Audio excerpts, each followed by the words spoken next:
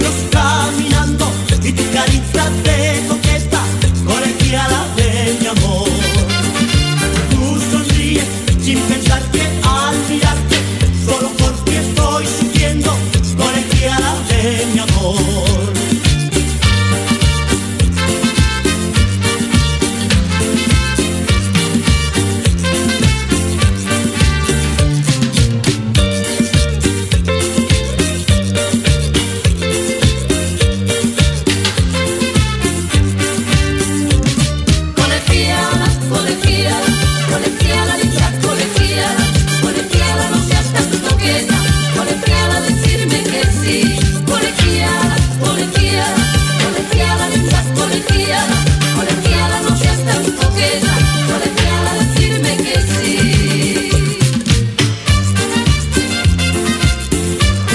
Hola cumbia, come va? Emanuele Pepito Sabatino. Buenas tardes. Buenas tardes, ciao Vincenzo, bentornato anche al nostro Vittorio Conforti, sopravvissuti e sopravviventi del post derby, partita che dir si voglia regala sempre in grandissimo stress, fate come pare, partita bella, partita brutta, in questo poi scambio del giorno dopo, coreografie più belle, tifo più bello, partita più bella, partita più brutta, che lasciamo insomma nessuno, la verità non ce l'ha nessuno, ognuno poi tira l'acqua al suo mulino o al suo campo, insomma fate voi, per noi insomma non ne parliamo. Emanuele, ve lo diciamo subito, non ci siamo minimamente confrontati, ma neanche una parola. Noi abbiamo un gruppo formato da me, Vincenzo Canzonieri, Vittorio Conforti e tutto quanto, un gruppo di trasmissioni, ma non ci siamo rivolti la benché più minima proprio parola. E dopo il derby, prima te poi io, oggi, prima te. Tatticamente perfetta. E questo è il giudizio che do alla Roma di Mourinho. Oltre a dei grandi allenatori che dicono sempre, Trapattoni lo diceva, una partita che finiscono 0-0 sono l'esaltazione della tattica. A me dispiace che la gente paghi tanto da Son. Io per mia fortuna ho trovato vie alternative, ma le persone normali giustamente pagano quello che chiedono e vogliono vedere i gol, vogliono vedere Chelsea-Tottenham, vogliono vedere i 4-4, i 6-6, i 7-7. Gli appassionati di calcio amano però anche la tattica ci impone di dire che ieri la Roma è stata tatticamente perfetta. E lo spiega anche Mourinho, perché ripetita Juvent, ripetere fa sempre bene, e l'ho detto ai microfoni, così ha tolto ogni tipo di dubbio. Ieri per poco non vengo alle mani con un mio amico, insomma, perché è un anti-murignano di ferro lui, e quindi mi diceva perché non fai i cambi, perché questo, perché non si può. Io dico, ma abbiamo se il pareggio, hanno pareggiato tutte, hanno perso tutte, stiamo lì a 3 punti, una squadra sgangherata, no, questa grande mentalità, capito? Come se la Roma fosse il Real Madrid. Ormai ti do pienamente ragione, Danilo, la gente pensa che la Roma ha la camiseta blanca, no, invece è una squadra che purtroppo non ha vinto tantissimo nella sua storia. Tatticamente perfetta, lo dice anche Mourinho, l'abbiamo preparata sulla lunga distanza. Al secondo tempo sapevamo che la Lazio poteva andare in difficoltà perché aveva giocato una partita dispendiosa in Coppa contro il Feyenoord, e infatti il secondo tempo è egemonia giallorossa. 2 potenziali occasioni che non sono state vere e proprie occasioni, ma mancava solo l'innesco, le 2 volte che Bove si è ritrovato dentro l'area di rigore, e si poteva dare la spallata giusta purtroppo a quella partita. Quando si dice la qualità dei giocatori, quando si fa anche un passo indietro e si dice di come dovevamo andare a giocare a Milano, ecco, ieri Di Marco fa un gol da 56 metri, no? Ieri se la Roma ha Dumfries, la partita è 2-0 al 20° per i giallorossi, perché quei 2 tiri Dumfries li mette dentro la porta, Karsdorp li spara alti. E quella poi è un'azione tattica, perché la Roma fa cross da quinto a quinto, fa chiudere Marusic la diagonale su Lukaku, la palla scorre e il tuo quinto di centrocampo che Karsdorp tira indisturbato. Purtroppo è andata così, la Lazio ha avuto a mio avviso una sola vera occasione, che è quella di Luis Alberto dentro l'area di rigore, perché quella che prende il palo una prodezza, è bellissimo tiro, ma la conversione di quei tiri è 1 ogni 11. Quindi quando prendi il palo fa semplicemente parte di quei 10 tiri su 11 che non vanno in porta, che non vanno in rete, anzi in porta c'è una prodezza. C'è stato pure il gran colpo di testa. Per il resto la Roma ha fatto la sua partita, quindi la Roma vince, diciamo, la partita a scacchi del modo in cui voleva interpretare questa gara. La Lazio invece che è abituata a fare un gioco diverso. Posso implementare? Certo. Sarri è stato, parentesi, molto carino lo scambio tra i 2 allenatori alla fine, anche nelle interviste, ma Sarri è stato allenatore che poi mi piace. Io nel senso Sarri non riesco a odiarlo, mi dovete perdonare. Una persona che a me piace. Prima di annunciare Mourinho, quando si parlava solo e insistentemente di Maurizio Sarri come allenatore della Roma, io ero contento. No, ma a me piace pure come, se parliamo di personaggi, lui ha parlato del personaggio Mourinho ieri. A me il personaggio Sarri, non dispiace, ieri ha detto una cosa importantissima che fa il riassunto del derby: se non puoi vincerla, a pareggio. Ma credo che sia la prima regola del non derby. So se l'hai sentito, l'ha detto apertamente: visto che non la potevo vincere, ho pareggiato. La prima regola del derby è non perderlo, questo lo sanno tutti. Ora, se c'è questa new age di gente così ambiziosa, i Blancos della vita li chiameremo troviamogli un nome. Poi ambiziosa, io faccio la parentesi nella vita sportiva, perché poi io conosco persone che vorrebbero una Roma vincente e sempre strafottente, intraprendente, offensiva, che poi non hanno grandi ambizioni nella vita, però evidentemente sulla Roma molto spesso lo sport diventa tutto quello che è non un po' la spiegazione vita. Perché nel meridione d'Italia si ti fanno le squadre del nord, no? Magari in zone dove non c'è una squadra ufficiale, dove magari c'è una squadra di Serie B o Serie C, ti identifichi nella squadra del nord vincente. Probabilmente se va al sud è difficile trovare un Doriano, se va al sud è difficile trovare un romanista, laziale e tutto quanto, troverai Inter, Juve e Milan, perché molto spesso diventa la proiezione del loro membro. Cioè il loro membro, magari anche la televisione, i campioni dell'epoca, quando sono nati, insomma, l'adolescenza, però magari dei genitori, dei nonni che sono emigrati per trovare lavoro e proprio in una di queste grandi aziende poi proprietarie delle squadre strisciate hanno trovato fortuna e sopravvivenza, quindi per carità. A parte questa dissertazione puramente campanilistica che noi portiamo avanti e difendiamo a pie pari, parla per te, però. Difendo io difendo io le nostre sane divisioni che hanno reso questo paese straordinario, un paese fondato su chi lavora e chi no. Ma semplicemente perché io anche dico tante idiozie, non posso prendermi anche le tue, capito? Giustamente. Quindi a parte dalle tue prendo distanze. Hai finito tu? Vai tranquillamente. Ecco, implemento solo nella partita in chiave tattica difficilissima. Una cosa l'avevo capita, sono stato felicissimo perché ieri me l'ha confermata Mourinho. Secondo me il giro di boa della partita, seppur prematuro, è stata la munizione dei Mancini.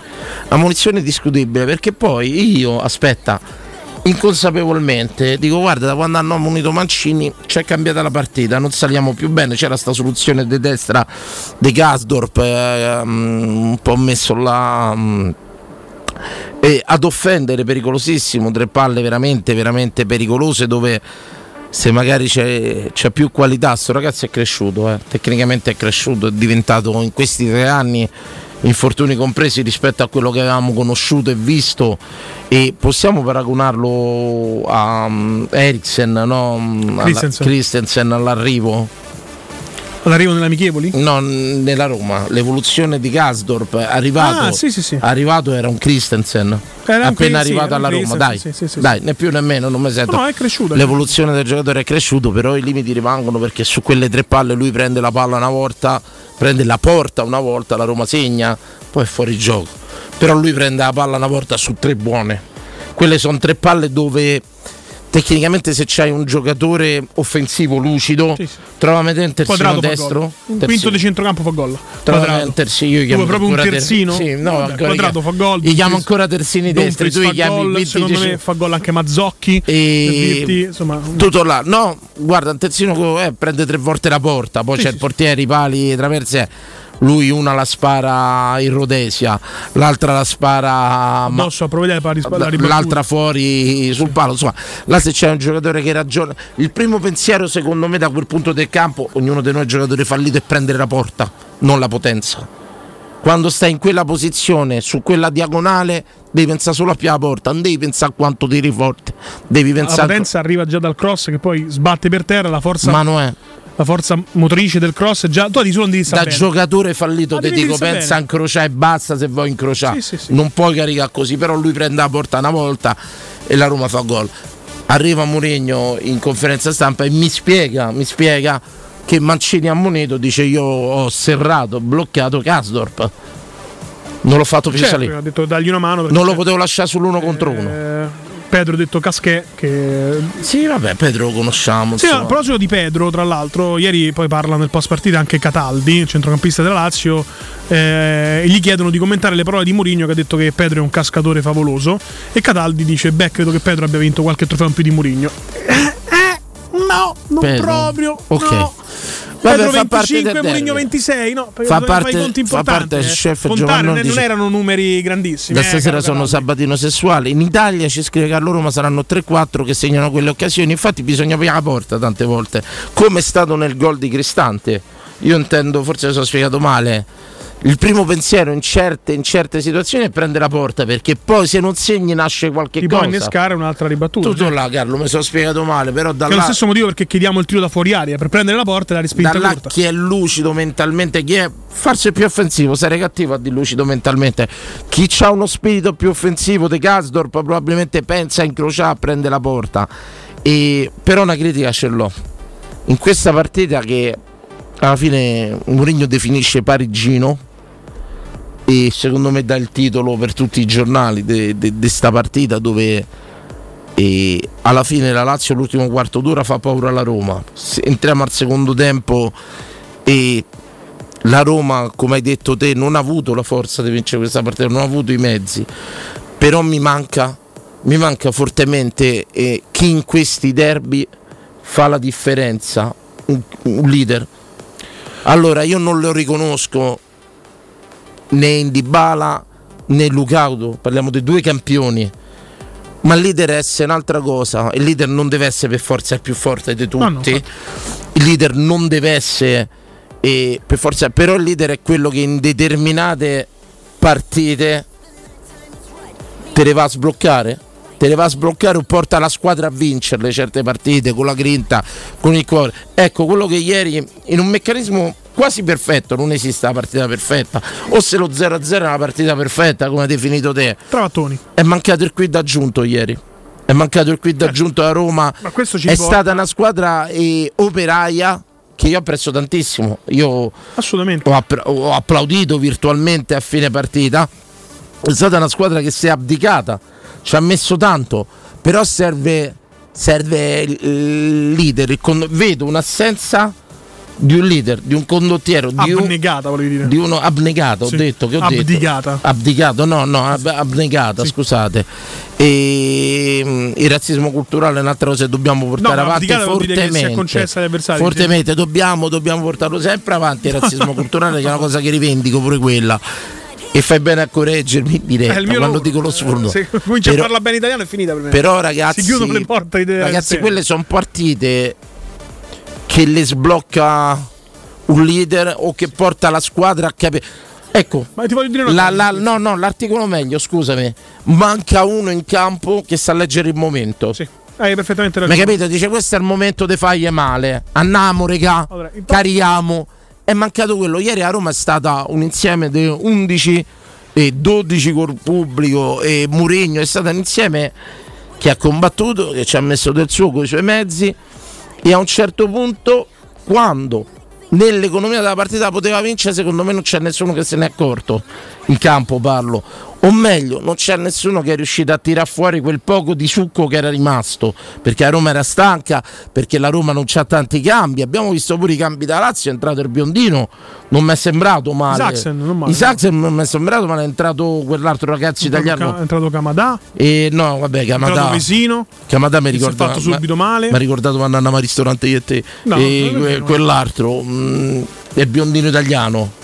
Rovella è entrato. Rovella. Mi è sembrato che è entrato bene. Insomma, noi abbiamo dovuto vedere uscire comunque Bove e in Barella. Soprattutto abbiamo dovuto vedere entrare Renato Sanchez, che ecco lì stavo per mettere le mani addosso al mio amico, che saluto, Marco, perché gli ho detto ecco questo è il cambio che volevi te, testa di mi sono fermato. Sì. Poi ricordiamo che Renato Sanchez parte un contropiede di Saxen che sta andando tranquillamente in porta, no? E lui si scansa perché che prende il giallo all'80°, no? E per fortuna c'è Asmun che ha preso. Ha capito. Allora bravo, quella è una cosa che ho detto ieri. Io stavo a vederla con due amici e gliel'ho detta, ringraziamo Dio che ha saputo leggere l'azione Asmun. Sì.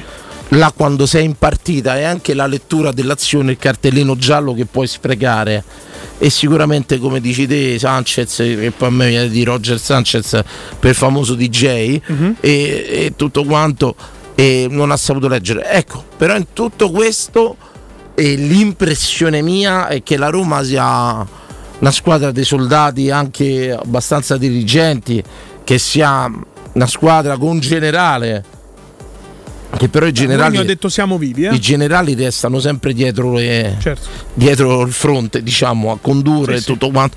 Però è mancato sicuramente un campione, non un campione, un condottiero, uno che sapeva leggere il momento storico della partita, sapeva spronare la squadra e portarla. Matic. Anche Matic. Ma come è mancato Savic a loro? Attenzione ragazzi, ieri stavo a vedere la Guendouzi. Ah sì, quello là che è Ghigu che non ce l'ha fatta. Guendouzi no, è un bel giocatore. E un bel giocatore, oggettivamente. La Lazio è più debole. Rispetto all'altra anno la Lazio è più debole. Sì. Almeno ad oggi, quello che ho visto io da tifoso, a Roma pure è più debole. Era un derby di cui mancavano. E se analizzi nell'economia delle squadre, la Roma ha reintegrato un attacco per assurdo, è il più forte oggi la Roma. Però ripeto, ma l'attacco è forte, ma non c'è la qualità per arrivare in attacco. No. È diversa, Manuele. Io non riconosco in Dybala questa Roma e Lukaku è composta da giocatori di poca qualità a cui Mourinho non chiede giocate di personalità perché i rischi sono più grandi dei benefici. No. Tipo un Dica non fa le aperture perché non fa manco i passaggi di piatto, no? Uguale Karsdorp che a un certo punto lo cambia perché puntualmente a 80esima comincia a dare palla a loro sempre. Quello che te voglio... era ormai fuori ossigenazione. Quello che te voglio dire. Poi ci sono i giocatori tecnici che non hanno personalità e poi ci sono quelli che sono sia tecnici che personalità che però sono fragili e Dybala e Sanchez. Sì. Poi dobbiamo parlare di Dybala. Dybala è un problema. Quello che te voglio dire io però è che allora ci sono due categorie di lettura del calcio, no? Quando Lukaku parte da solo a fare quei 50 metri. Sì. Allora c'è qualcuno che dirà "ndo cazzo vai" e qualcuno bravo, manda un messaggio. Esatto. Io sapevo che non sei "do cazzo vai" perché la lettura d'azione probabilmente 99% è "dove cazzo vai". Sì. Ma io ero tra quelli del bravo. Alza l'asticella, mettili in ansia, fagli capire che parti, che pigli palla e gli parti, e quindi devono capire che c'è sta qualcuno che è in kamikaze là in mezzo. Ecco, secondo me nella economia della partita è mancato sto messaggio, è mancato quello che poteva mettergli paura al tal punto da cambiare la partita. È stata lineare la Roma, è stata brava, ha giocato con quello che aveva, però mi manca il kamikaze, mi manca il quid aggiunto. Spiegavo che Lukaku marcato da Patrick, insomma, hanno scritto un angolano, bravissimi, sta specie di giocatori. Lukaku bravi. Marcato da Patrick, che io speravo facesse prima di quando l'ha fatto, effettivamente, di metterselo in groppa a Cavacecio e portarselo in porta. Perché Patrick non può marcare Lukaku in nessuno sport. Manco a curling possono essere accoppiati questi due. Infatti speravo che Lukaku ha preso Sartano in groppa. Questi due ragazzi che sono due campioni, Dybala e Lukaku. Ma è un problema mio perché faranno tanti gol e saranno tiri a Roma. Non gli riconosco però la qualità dei leader. Dybala è diverso. Allora io ti faccio una domanda a te. È diverso essere leader. A te che sei un calciatore di qualità, anche tu ti definisci fallito, ma comunque essere un calciatore di qualità. Qual è il ruolo, il compito di un giocatore di qualità, diciamo un numero 10 mascherato, in una squadra? Qual è? Nel calcio, la regola scritta e non scritta del calcio, il numero 10 che fa? Crea superiorità numerica e mette in condizione. No, prende le botte. Il numero 10 prende i calci. Sì, quella deriva noi non possiamo avere un giocatore che gioca per non prendere i calci. Perché è finita, perché l'unica giocata che fa Dybala è quando fa sparire la palla sotto al naso al mago Luis Alberto sotto la tribuna Tevere, se ne va, Luis Alberto lo deve placcare come un giocatore di football americano. Chiaro. Cartellino giallo, quello deve fare Dybala. Se tu giochi per nasconderti e non prendi i calci, non mi servi. Ho capito. Però ripeto, alla fine in tutto questo meccanismo, ecco, c'ho un problema, poi ve lo dico adesso, e mi devo disintossicare però. Lo dico perché c'è un amico che ha scritto quello che mi chiede sempre del Fanino, dice ma andate il Panino per traverso. Non è di certo un derby da andare al Panino per traverso questo, ne abbiamo visti veramente ragazzi tanti e tutto. Io c'ho un problema però, lo confesso sinceramente, io durante il derby, nelle fasi di pericolo, nelle fasi Gian Vittorio, un abbraccio, nelle fasi d'ansia che un derby regala, Paolo di Luis Alberto, il colpo di testa di Romagnoli, una cosa che devo fare perché dobbiamo farla ogni volta come si critica. Io ringrazio il nostro portiere perché i critichi sono sempre facili da fare. E ieri dobbiamo dire grazie per l'ennesima partita a Rui Patrizio. Anche uscito ieri, un paio di volte. Bisogna dire grazie, ieri ha salvato anche i risultati più tonico. o comunque ha risolto. Però io ho un problema grosso e lo confesso a tutti, ragazzi. Io nell'ambito del derby, quando ci sta l'ansia, rischi di piangò, io non penso ai laziali e ne conosco qualcuno, pure cagacazzi. Io penso a certi romanisti. È diventato un problema mio, cioè il problema mio sei caduto nella cosa che mi hai detto il primo giorno che sono venuto a nel derby non ti far avvelenare dal pozzo. Sì, ecco. Esatto. E devo dire che ieri non hai seguito il tuo stesso consiglio. Quando la Roma ha rischiato, pensavo più a certi cacacazzi che non aspettano altro di tirare a merda sulla Roma che ai laziali. Lo giuro, pensavo al tuo amico Marco. Certo, io. E che saluto tra parentesi. Perché non lo poi è tifosissimo della Roma, però c'è questa cosa ormai che. Ecco, adesso io non do titoli di romanismo e tutto quanto. Però se durante il derby sarà pure sto mestiere che faccio, sto a pensare più a quelli che rompono il cazzo che ai laziali. Mi devo disintossicare, devo fare un percorso. Secondo me anche da più di una cosa. No ragazzi, fermi. Non è un problema di quello speaker o quello speaker, perché io vi posso dire quello che va adesso. Io apro il microfono, se sei da Roma buttate dal balcone, sta a te poi farlo o no. Non dire queste cose, insomma. Dici non istigare no. Perché domani. Mi capite, io per il microfono posso dire quello che vi pare.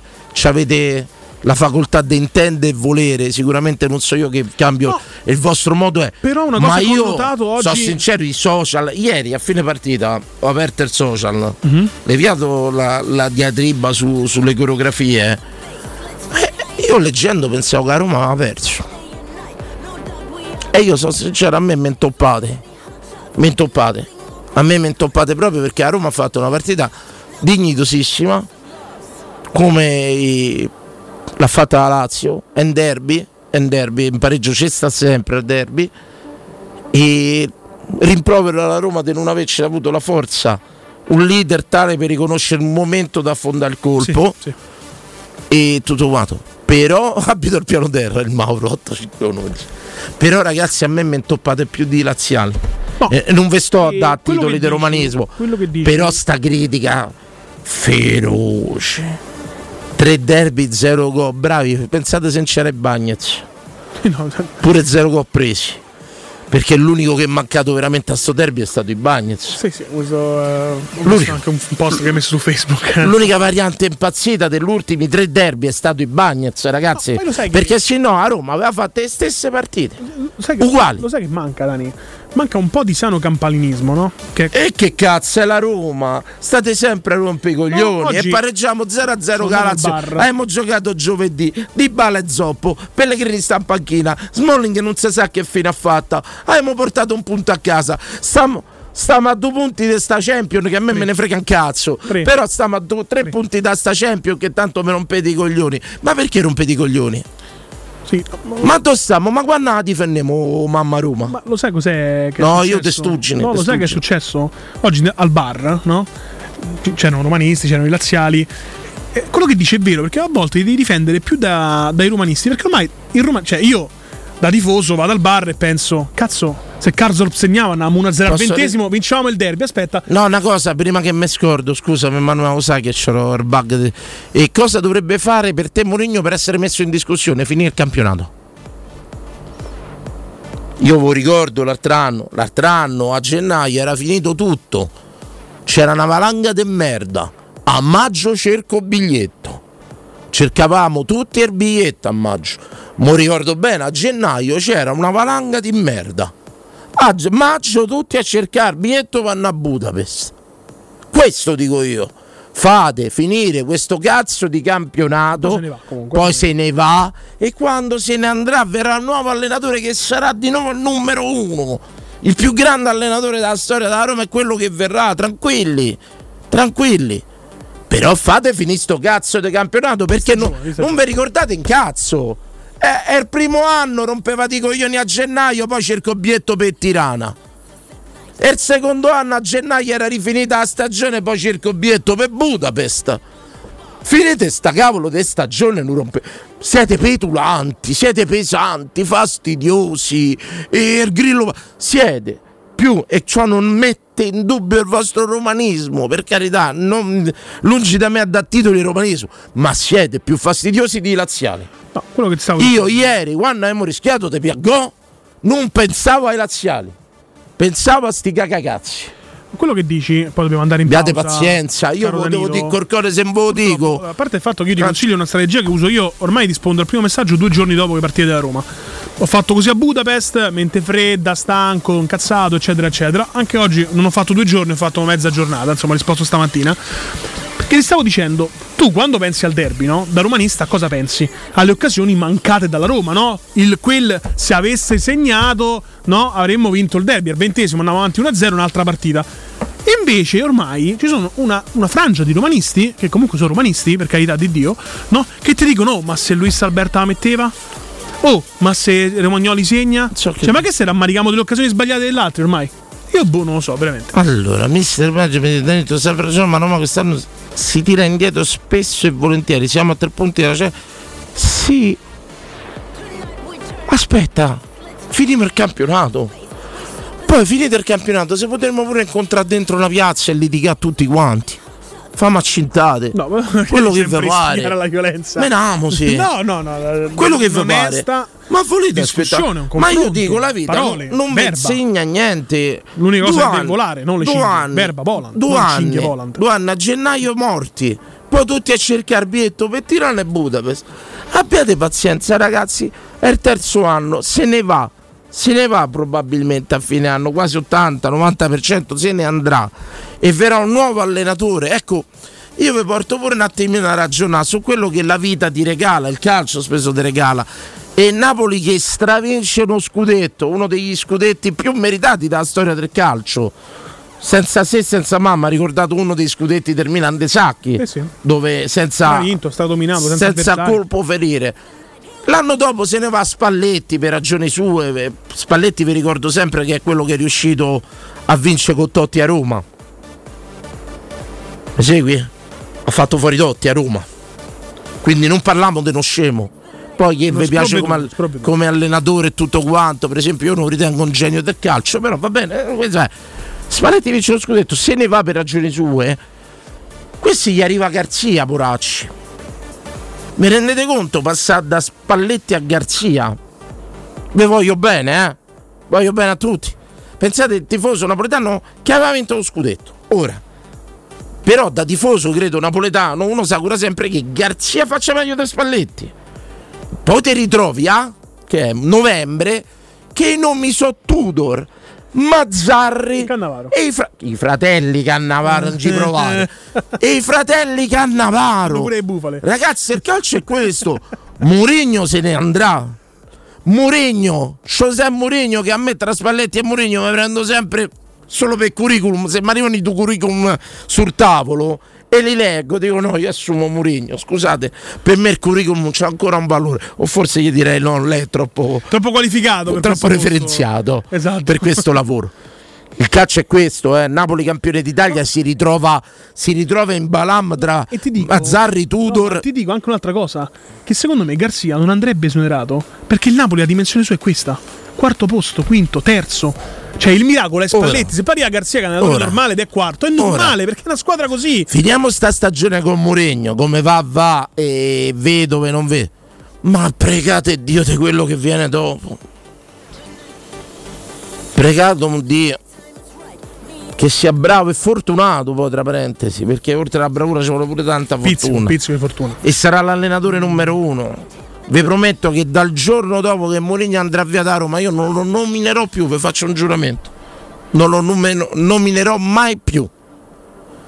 Ma attenti, che il calcio ti insegna la vita. Ve l'ha insegnata a sti 2 anni, che a gennaio eravate morti e a maggio cercate tutti il biglietto. Guardate il Napoli, campione d'Italia, a novembre si ritrova con Mazzarrone, Tudor o De Cannavaro Brothers. Sì. Occhio signori, occhio signori quando parlate di Mourinho, sperate che se ne va. Parliamone a fine stagione di Mourinho, da temeretta, perché ce lo insegna la storia. Pubblicità. Pubblicità. Marco, hai sentito della rottamazione? Ah, ma guarda, ho appena preso una full hybrid Eco Emotional Drive. Fermo, ma cosa hai capito? Non parlo di macchine, ma di occhiali. Ah. Da Ottica Salvagente i tuoi vecchi occhiali valgono 100 euro sull'acquisto di un nuovo occhiale da vista. Anche se sono rotti? Anche rotti. Pure quelli da sole del discount? Pure quelli. Da Ottica Salvagente 100 euro di bonus per i tuoi nuovi occhiali, ma solo fino al 30 novembre. Info e indirizzi su otticasalvagente.it.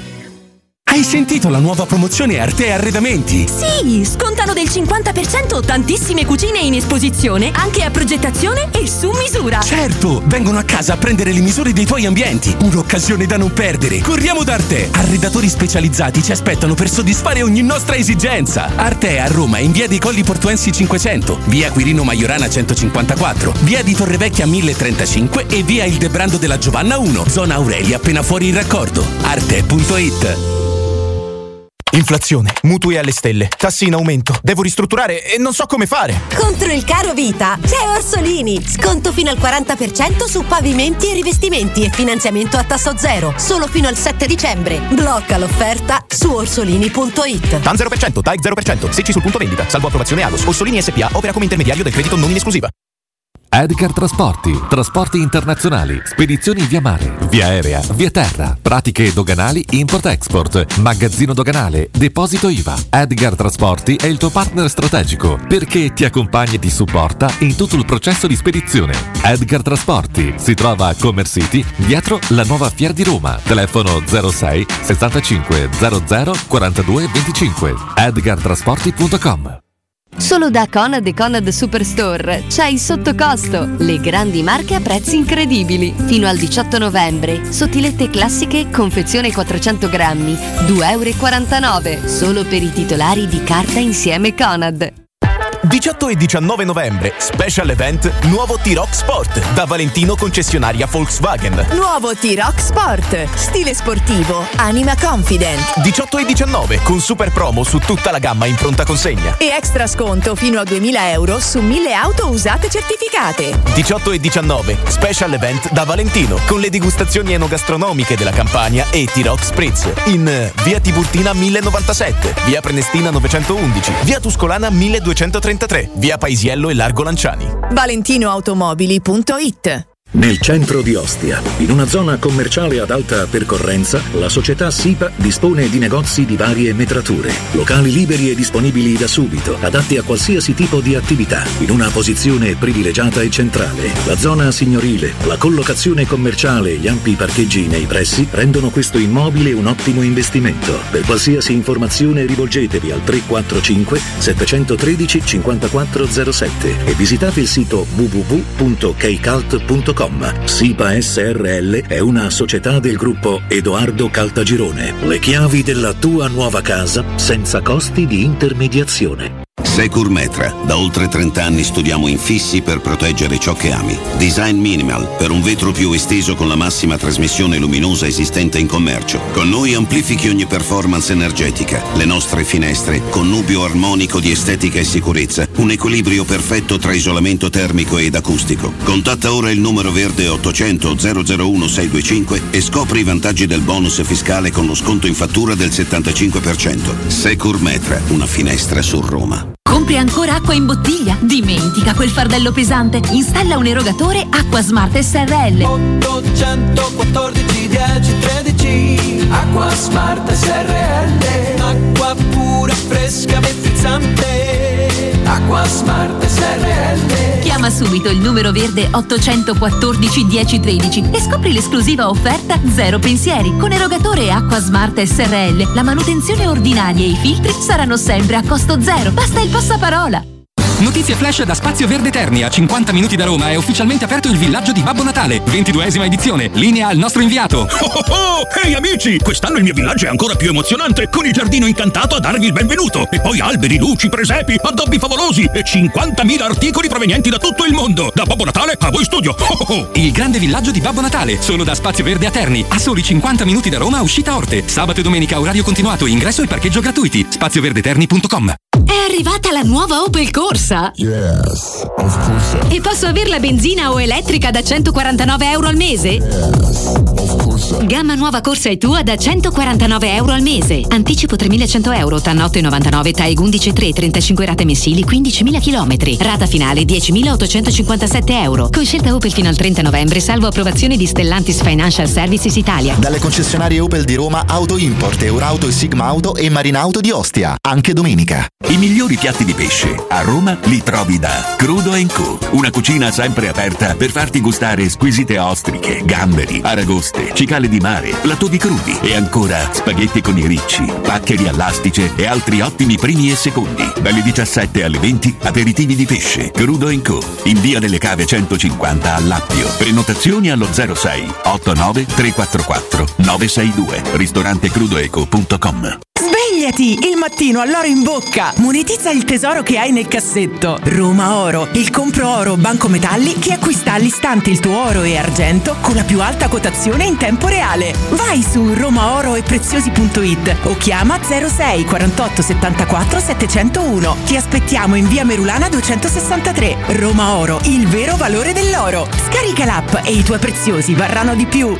Hai un ristorante o un'attività commerciale e vuoi migliorarne l'acustica? Oppure i tuoi vicini ascoltano lo stereo o il televisore ad un volume troppo alto? Con le innovative soluzioni di Zampetti Distribuzione risolvi definitivamente questi fastidiosi problemi sonori e senza interventi murari. Dona ai tuoi ambienti il benessere acustico e migliora la qualità della tua vita. Contatta Zampetti Distribuzione allo 06 41 30 701 o vieni nel nostro showroom in via di Casalbianco 196 Tiburtina, Roma. 3P Ceramiche, 60 anni di qualità e bellezza. I migliori brand con sconti fino al 50% e finanziamenti a 20 mesi a tasso zero. Pavimenti, rivestimenti, bagni, parquet e cucine. 3P Ceramiche, la felicità di arredare. In via della Maglianella 131 e in via Appia Nuova 1240B di fronte all'ippodromo o su 3pceramiche.it. Teleradio Stereo 92.7.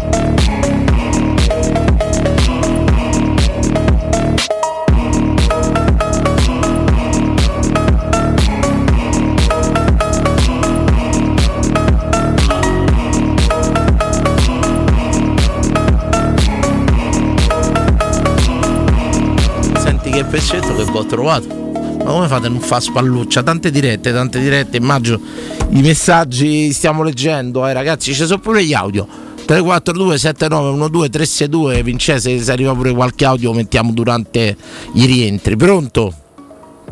Pronto? Sì, ciao. Il tuo nome? Sì, ciao, sono Alessio. Ciao Alessio. Ciao, bello. Ciao. Innanzitutto Forza Roma. Sempre. Sì, che si dice sempre di me, è vero, Ale. Forza Roma. Io però una cosa voglio dire, io so 3 anni che c'è Mourinho, questo si può dire il terzo anno, sì. Ma sta squadra non gioca proprio, purtroppo non gioca a pallone questa squadra. Io è quella la cosa che mi dà più cosa, questa squadra non gioca, non c'è uno schema, ieri palla sempre indietro, e indicava palla passava sempre indietro e non lo so voi. Ma hai visto quando la passa avanti indica che combina, sì? Sì, no, sono d'accordo con te, però io vedo sempre poi sta cosa degli arbitri, le proteste con gli arbitri. Per me basta, ieri ammonisce Mancini pure perché lui sta sempre... No, oddio, no, ammonizione no, te prego. La punizione non c'è, quella non si può mai dare, ma ormai a noi ci hanno picchiata la difesa a mezz'ora del primo tempo. 20 minuti, 2 centrali ammoniti. Dai. Voi dovete quello di Indica sacrosanto, ma quello dei Mancini. Voi dovete pensare. Quello di Indica è sacrosanto. Sacrosanto scempio quello dei Mancini. Gli arbitri partono pregiudicati con noi perché lui purtroppo non sta più crea delirio. No, gli arbitri capiscono anche tanto di calcio. E quindi capiscono che se ti firma in un certo modo un determinato giocatore non può più fare quella partita. Però c'è Roma al primo quarto d'ora schiacciati. C'è sta una lamentela. Io penso, tu c'hai figli, scusami, è un parallelo stupido. No, però se vai a scuola e ti dicono che tuo figlio è scemo, che tuo figlio è, alla fine magari tuo figlio lo difendi, capisci? Poi fa parte pure dell'economia della gestione della squadra, che le squadre del Mourinho non giocano un bel calcio e ha sodato da anni, ma che arrivano a Dama pure sì,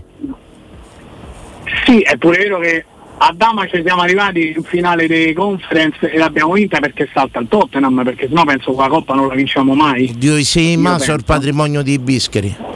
Io penso pure se c'è da rigore Taylor, penso che la vinciamo. L'anno scorso c'è la Ruba una partita più bella. Sì, dico, non facciamo. No, non è vero. La partita più bella è stata con Leverkusen, secondo me. E quella con l'Eister l'anno prima. Sono state partite più belle. Però in finale una partita del genere non. Però credimi, calcisticamente parlando, avendo una coscienza calcistica molto, molto, molto forte, io ti dico che i sei mano, pure se Taylor mi dava rigore avevo vinto e tutto, non fanno parte conta il finale purtroppo. L'unico rammarico che ho è non averlo vinto ieri il derby, perché sono 3 anni che non. Manca quella spinta, manca quella giocata. Sai pure quando Pellegrini fa quella punizione strepitosa che dà il via alla goleata, no? Mancato io vedo l'assenza, non so se vi ritrovate con me. Non dei giocatori bravi, che la Roma ce n'ha dei giocatori anche bravi, ma del leader proprio, uno che sa leggere la partita e che porta la Roma a vincere in determinate situazioni, mai come il derby. A un certo punto ieri si sentiva l'odore del sangue, ci vuole quello che morde. Bravo. Non so che ne pensi di questo, però sicuramente io non ti dirò che sul profilo del gioco sono stati i 3 anni più belli della Roma questi, ma ti dirò che sotto il profilo del finale delle emozioni, cacchio tesoro mio, sì. È questo che padre, quando vedo le partite con mio padre ce li dico sempre, perché lui è pro Mourinho. Io devo dire, non è che so contro perché Mourinho, papà posso dirti una cosa, però papà sai che mi dice, so 62 anni, scusa se ti interessa, bello, vai sono 62 anni che io ho visto una finale, 2 finali europee. Tu in 34 anni te ne sei viste 2 consecutive, di cui una l'hai vinta e una l'hanno rubata. Sempre lui l'ha vista la Coppa Campioni, io ancora non ero nato perché sono dell'89, persa la Conference, dice tu in 2 anni consecutivi sei andato pure a io calcolo che in 49 anni ho avuto la fortuna di farmi 2 scudetti, di farmi tutte le finali e tutto. Sono stato uno fortunato in 49, però ti assicuro quanta sofferenza. Assolutamente. Perciò papà credo che ti abbia spiegato meglio di me quello che si prova a vedere la Roma arrivare. Mi segui? Sì, è vero, e ci abbiamo avuto Rome che giocano meglio, indubbiamente. Però per tanti segnati come noi, vedere la Roma che arriva è importante, molto più importante di una bella partita. Ecco, ieri ti posso dire una cosa, e la Roma non ha fatto un grandissimo calcio. È importante che non abbia perso. È mancato che ha vinto. Peccato. Grazie. Grazie Alessio. Io vi saluto, vi ringrazio soprattutto per la compagnia che fate. Io vi sento tutti i giorni lavorando. Grazie a lei. Autista, quindi ecco, ancora sto a lavorare, ho chiamato e poi voglio soprattutto fare un grande applauso alla scenografia che ha fatto ieri la Curva Sud, che è stata una cosa bellissimo. Questo riferimento al dio Marte, al dio della guerra, è stato veramente un'idea geniale con le saette. Perché ho aperto i social stamattina e ci sfotteva. Attenzione che poi quando si parla di Omero, epopea là, come se erano le cose e tutto quanto, quelle sono saette, non sono fulmini, saette. E loro che ci prendevano un giro di srotolare. Allora, nel rispetto del lavoro di tutti, perché dietro una coreografia c'è il lavoro immenso, il rispetto a tutti, però la coreografia della Lazio pareva un quadro dei Kandinski. A me mi sembrava un Vasili Kandinski. Se non sapete chi è Vasili Kandinski, è stato il più grande astratista della storia, un pittore fantastico per chi piace l'astrattismo. Quindi passatemi un po' sta cosa, pareva un quadro dei Kandinsky, non si è capito niente rispetto alle sembrava un po' Pagallo. Non l'ho capito neanche io, ti ripeto, poi io c'avevo mio nonno che era un pittore astrattista, perciò ho detto guarda un quadro di poro nonno, invece no, invece era la coreografia d'Alaz. Grazie mille, grazie mille. Sempre Forza Roma. Forza Roma. Ciao. Pronto? Ciao ragazzi, Cristiano. Ciao Cristiano. Ciao belli, che dite? Tutto bene, un po' stressati. Sono sincero. Che lo dici, Danilo? Quanto mi stanca sta partita, ragazzi. Quanto mi stanca. A me più che stanca la partita, io ormai, una volta sentivo di più derby, ragazzi. Beato te. Adesso a me quello che mi stanca è il fatto che non si fa più il risultato. Ma non il derby, ragazzi. Io Danilo ti voglio dire una cosa, tu hai detto prima l'importante è che non hai perso. Ma stona con tutto ciò che è Mourinho, ragazzi. Perché se per Mourinho la prima cosa è il risultato, a Roma non c'è risultato, tranne le coppe, quello lo sappiamo. Lo stato io il primo direttore ci ha fatto un danno inenarrabile. Ragazzi, in campionato la Roma non vince 3 partite di fila. Ma ieri avete visto la Lazio ieri, ragazzi? Il Lecce, il confronto. Guarda, su quello, Barcellona di Guardiola. Su quello che dici, la cosa. Però la Lazio è quella perché la Roma gioca in quel modo. La Lazio gioca la Champions League. Passerà ragazzi, pure il girone, forse. La Lazio quest'anno gioca tutte le partite così, ragazzi. Sì, l'ho seguita pure Lazio. Però in quello che dici, che a Roma non ha mai brillato quest'anno, hai ragione. Sta lassù. Sarà la mediocrità del campionato. Sei settimo, non riesci ad arrivare qua. Sì, ma le classifiche adesso. La classifica. No, sono 3 anni che lo diciamo, guardiamo le classifiche, puntualmente arriviamo settimi. Sì, ma anche prima di Mourinho però arriva ai settimo. Pure prima. Quello è dal 2018 che arriviamo. È cambiato che fai l'ossatura della squadra è la stessa, purtroppo. È cambiato che fai qualche però finale. Fare una domanda, ragazzi, ma secondo voi tecnicamente la Roma è più forte rispetto a 3 anni fa? No.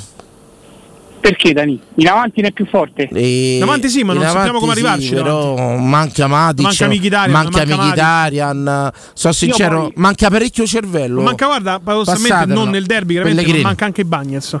Perché te cattura il pallone in anticipo. Ragazzi, e tu ribalti in azione. L'anno scorso è stato i Bagnez, che i derby l'anno scorso erano uguali a quelli di ieri. Ho detto a inizio perché erano altre partite che vertevano al pareggio. Tutto là, però a Roma non brilla nel giocare. Io sono d'accordo con te. Sono d'accordo, io pure Danilo. Però ripeto, adesso a novembre sto scannatoio sul gioca bene. No, Danilo, io non so scannatoio, a me mi ero del culo perché a Roma è la settima. Mi fa male, è semplicemente quello. Poi dopo giovedì, ragazzi, giovedì è stato fatto un danno che secondo me non se ne sono accorti alla Roma. Cioè la Roma poteva giocare 3 mesi in ciabatte pensando solo al campionato. Sono d'accordo su giovedì. Però credimi, Cristiano, poi sai perché Cristiano ha messo peso da classifica a novembre, poi come dici te magari arriviamo settimi. Danilo, ma quant'è che non vincemo 4 partite di fine al campionato? Non lo sento. Dalla Roma di Nainggolan. No, 3 le abbiamo vinte, Roma Frosinone, Cagliari Roma, Roma Monza. Non lo sento. No, non sento sto peso del campionato. Perdonatemi. Forse è quello, io non sento il peso di sto campionato. Danilo mio, io te amo, ma se tu io già so che la Roma farà un'altra finale. Posso dirti una cosa? No, ecco, te la stavo a spiegare meglio. Non sento il peso del campionato perché so che non lo posso vincere. Ma Danilo, ma che vuol dire? Però poi comunque arriva meglio del 7° posto. Sì, però io so che la Coppa Italia la posso vincere, so che in Coppa UEFA la potrei vincere. E allora le sento di più. Capito che intendo? E infatti, proprio a tal proposito, che ma posso giocare. A tal proposito, Mourinho perché si incazza come una biscia giovedì e dice che i giocatori non sono non professionisti? Perché probabilmente, non abbiamo la certezza, professionali, ma è diverso. Professionisti, non probabilmente, anzi, la Roma ha fatto un tipo di preparazione simile a quella dello scorso anno, dove andrà a esplodere, toccherà il picco massimo di forma nella seconda parte di stagione, no? Quella che conta i turni eliminazione diretta in Europa League, ok? Perché Mourinho, prima intervista nel pre-stagione, Corriere dello Sport, dice: noi puntiamo a Dublino, io rimango per andare a Dublino. E se tu fai quel tipo di preparazione per esplodere nella seconda parte di stagione, in campionato ti rimani aggrappato con le unghie e con i denti e ci sei rimasto, stai a 3 punti al 4° posto, che è l'obiettivo societario, non sportivo, societario. Ma Mourinho si incazza perché dice: se io sto a palla a gennaio-febbraio, ma faccio il playoff di Europa League e me scende il PSG, posso correre quanto mi pare, non passo il turno. Invece potevamo incontrare una squadra di pippe arrivata seconda in un girone di Europa League e stavamo già ai quarti di finale. Però e me la gioco. Però io ti dico una cosa, giovedì l'atteggiamento tattico della squadra è dettato da Mourinho o dalla squadra? Perché tu giovedì sei andato per pareggio. Sì, ma se si impegnava un decimo di quello che si impegnava. No, se andavi per pareggio non c'era Luca Concampo, non c'era Dybala, è diverso, ragazzi. Abbiamo visto le Rome rimaneggiate per correre in campionato al quarto posto. Vi ricordate? Abbiamo presentato delle formazioni in Coppa Italia, in Champions, in compagnia bella, perché noi facevamo la corsa al quarto posto. Non lo so, Dani, a me ma ti ricordi l'anni addietro abbiamo visto delle Coppe Italia e delle Champions League a Roma che metteva tante volte le riserve perché faceva la corsa al quarto posto. Roma-Torino, mi ricordo Roma-Torino con Di Francesco, esatto. con 7 riserve. Bravo, ora nell'economia di tifoso becero in campionato dentro di me mi dico ma tanto un do cazzo vado in Coppa Italia, e qui rispondo a un ragazzo che a me mi dispiace, allora che mi dice apprendo solo adesso grave, che andiamo in finale, l'altro mi scrive tutto. Io non ho la certezza che vado in finale d'Europa League, ma gioco in campionato. Fermi, vi posso dire, volete una scommessa vincente? Giocatevi che a Roma non vince il campionato. Ma quello è ovvio, Danilo. E allora, però non mi dici che è ovvio che non vinciamo l'Europa League, o è ovvio che non vinciamo la Coppa Italia? No, la cosa che stai dicendo però è ancora più grave, perché vuol dire che tu tecnicamente hai sei più scarso dello Spartak Praga, e se giochi così dello Slavia Praga. Ma abbiamo perso pure col Bodol là e poi abbiamo vinta. Lo so, Danilo, ragazzi, i cavalli si vedono l'arrivo. Però permettetemi, passatemi sto ragionamento. A Coppa Italia ma la gioco, a Coppa UEFA ma la gioco, un campionato, un do cazzo vado. Io sono uno di quelli che pari va in finale in UEFA League, andrei 12esimo campionato. Danilo, però me ne frega niente. Posso dire, il campionato, se arrivi in Champions, ti permette pure di non fare il mercato estivo l'ultima settimana d'agosto e spera che Lukaku lo vanno a quelli con l'aereo, ti permette pure di preparare un altro tipo di stagione e farti soldi in più. E io non capisco perché dobbiamo puntare. Oddio, ragazzi, ma agosto vi ricordate quando ci hanno venduto Allison, quando ci hanno venduto Agosto e Salah, Strootman? Ma era meglio. Ma che era meglio? Era peggio? Ma che stiamo scherzando? Un po'. Cioè, quelli hanno portato De ragazzi, godetevi, aspettate il girone di Coppa Italia, aspettate il girone di UEFA League sperando che andiamo. Coppa Italia probabilmente ci dovrebbe essere un altro derby. A me mi dovete perdonare. Campionato, un do cazzo andiamo. Dani, io sono d'accordo dove cazzo andiamo in campionato, però tu a fare quella figura a Verona, a fare già in casa con la Salernitana e a dire dove cazzo andiamo c'è sta via di mezzo. Però mi devi perdonare, io non c'ho via di mezzo, c'hai ragione. Però a maggio sia quelli del Verona, da Salernitana, da Lazio, stanno tutti a vedere a Roma in questi ultimi 2 anni in televisione, la partita con l'Inter. Tutto là. Io alla fine, capito, io sto come il cinese sulla riva del fiume. Io aspetto del culo che non riesce a vincere il mio partito del culo. Io aspetto, però ti ricordo che il 26 maggio di 2 anni fa te stavi in giro per Roma a fare l'elicottero. Sì, ma lo so, ma c'è anche poi un'altra cosa, un appunto su ieri volevo fare. Io sto campionato metterei riserve sempre. Vai, Cristiano. Vista la Lazio di ieri, ragazzi, ma è possibile che era un centrocampo che mena solo? Cioè, ma Aouar ieri non poteva giocare. No, perché ma che ma buono, Cristiano, intervengo io, ma che navi?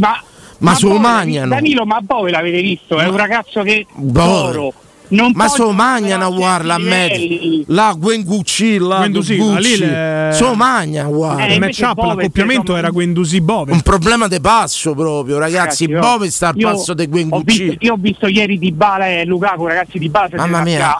Se deve andare a palla a 3 quarti d'ora. Guarda, sai che mi sembro io adesso che gioco a calcetto con i ragazzini.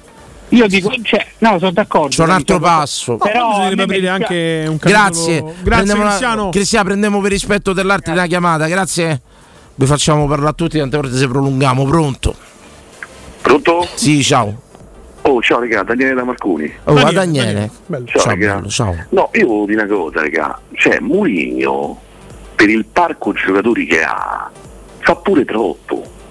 Ma la gente non capisce.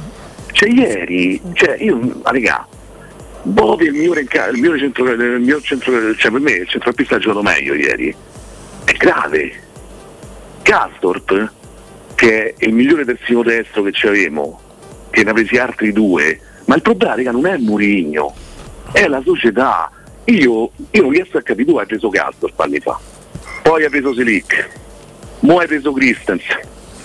Se tu c'hai Cazzo, Selic, Christensen, Zaleschi, Spinazzola che fa una partita e mezza stagione, una partita e mezza ne fa stagione, ieri ne ha fatta mezza. Ma quest'estate avevamo detto tutti, gridato al lupo c'era quadrato a parametro zero, certo. E tutto quanto. Sente piano quadrato a parametro zero, famosa una domanda solo farei a Pinto, oltre quando te ne vai, ma lo so perché è a giugno. Mi dici la logica dietro l'acquisto, neanche acquisto perché è in prestito, di Christensen? Cioè una squadra che non crossa. Come hai fatto a scegliere Christensen come panacea a tutti i mali? Noi su 6 esterni non ce n'avevamo manco uno, ragazzi. Ricordiamo che Karsdorp dopo Sassuolo-Roma Mourinho dice si deve trovare una squadra a gennaio, se ne deve andare. Karsdorp oggi è titolare perché è il migliore di tutti quelli a destra, purtroppo. Hai capito? Il migliore, cioè, hai capito? Sarebbe ovviamente il meno. Ma io guarda, preso i pareri tecnici e tutto quanto.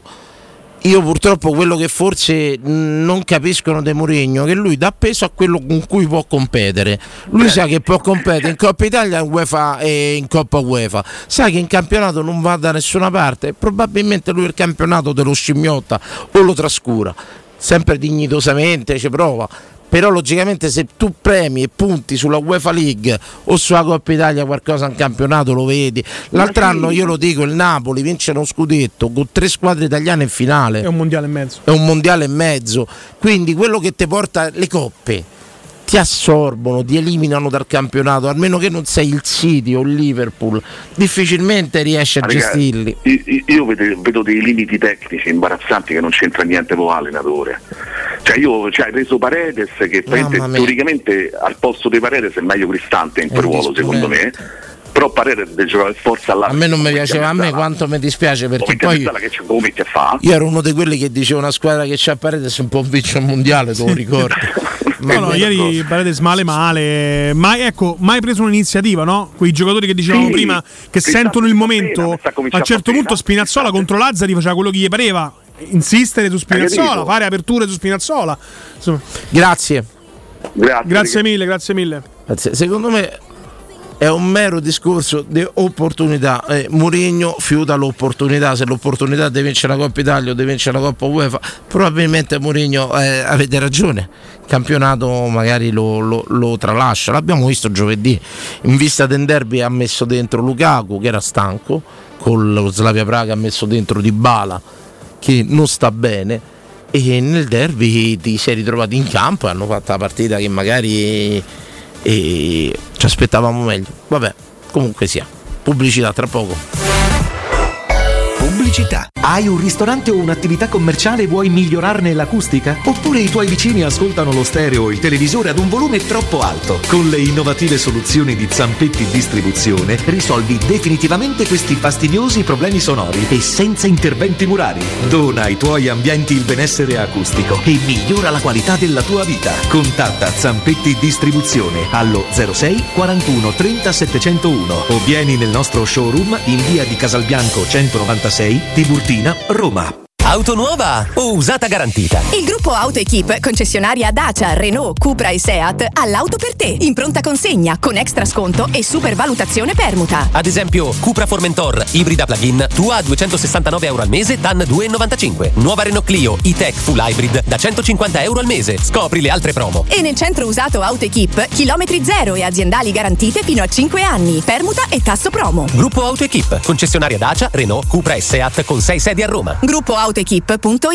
Amore, stasera ho voglia di pesce. Prepara le reti, fissa la randa, fissa i mulinelli, arma la fiocina. Ma tesoro, tutta questa fatica. Al pesce ci pensa Eurosurgelati Italia. Eurosurgelati Italia. Qualità, freschezza e convenienza. Le prelibatezze del mare lavorate e surgelate direttamente sui pescherecci. Piatti e sughi pronti, pizze e fritti, contorni, gelati e dolci. Eurosurgelati Italia. 100 punti vendita in tutto il Lazio. Cerca il negozio più vicino a te su eurosurgelati.it. Ciao Chiara, giornata pesante, vedo che strizzi gli occhi. Infatti, con questi occhiali ormai non vedo più niente. E poi mi viene pure il mal di testa. Cosa aspetti a cambiare? Vai da Officina Occhiali, ci sono sconti pazzeschi, montature dal 30 al 50% in meno e anche una lente in omaggio. Alla fine gli occhiali da vista li paghi la metà. E dove si trova Officina Occhiali? A Ostia in viale Capitan Consalvo 35. Info su officinaocchiali.it. E ricorda, sconto montature e lente omaggio solo a novembre.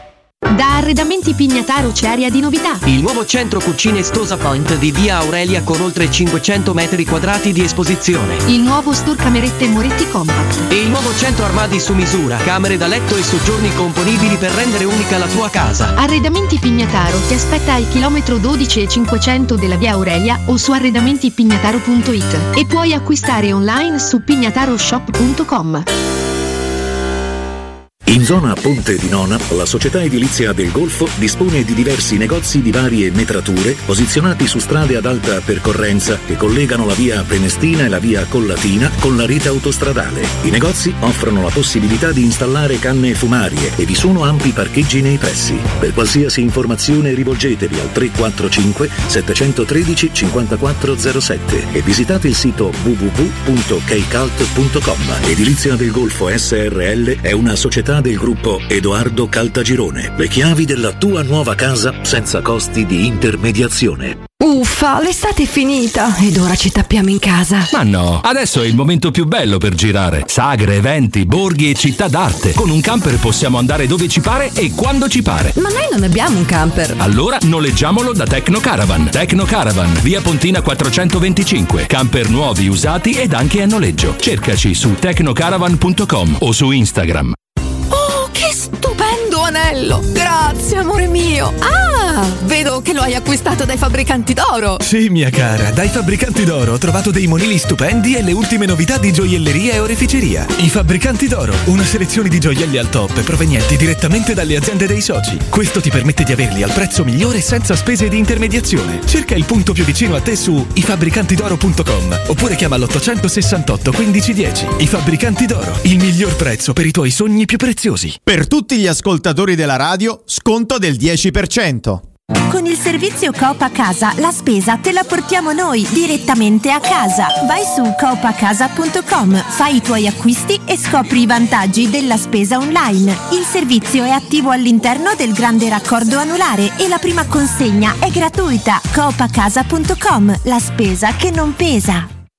Prego, accomodati. E la tua collezione di farfalle? Volate via. Lo sapevo, tutte scuse per portarmi a letto. A proposito, ma il letto? Eccolo qui, baby. È un letto a scomparsa di Mancasa. Pensa che per tutto il mese hai fino al 35% di sconto a seconda della collezione salvaspazio scelta, da scoprire nei più grandi showroom d'Italia. E se paghi a rate inizi da gennaio 2024. Mancasa.it, via dell'Omo 101 e via Laurentina 779. In 35 anni ne abbiamo viste di auto passare e dal 1987 i nostri clienti ci scelgono perché parlano con persone attente, esperte e disponibili. GM Autoricambi, i migliori prezzi in assoluto, disponibilità di ogni articolo richiesto, pagamenti online e consegne gratuite per le officine. Mettici alla prova. gmautoricambi.com e riparti a tutto gas.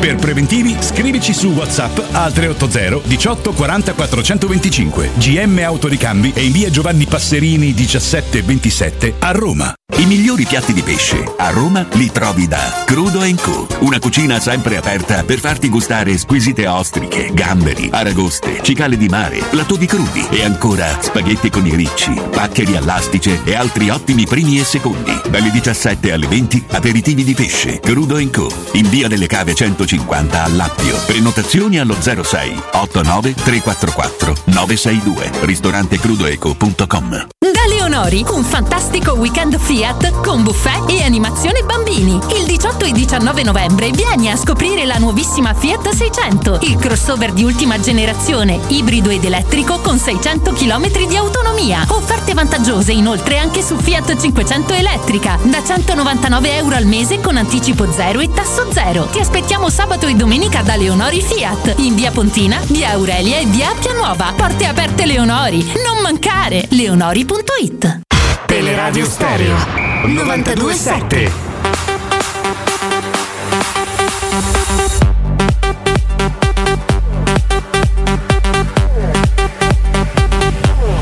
Danilo, buonasera. Hai perfettamente ragione, io la penso come te. Ieri sera ritornando dallo stadio sentivo la radio, pensavo veramente che la Roma aveva perso. Ma tutte le radio, compresa la nostra, tutte. Io sinceramente ero uscito dallo stadio prima di tutti quando si va in curva sud si esce sempre felici, e te parla uno che ha 51 anni.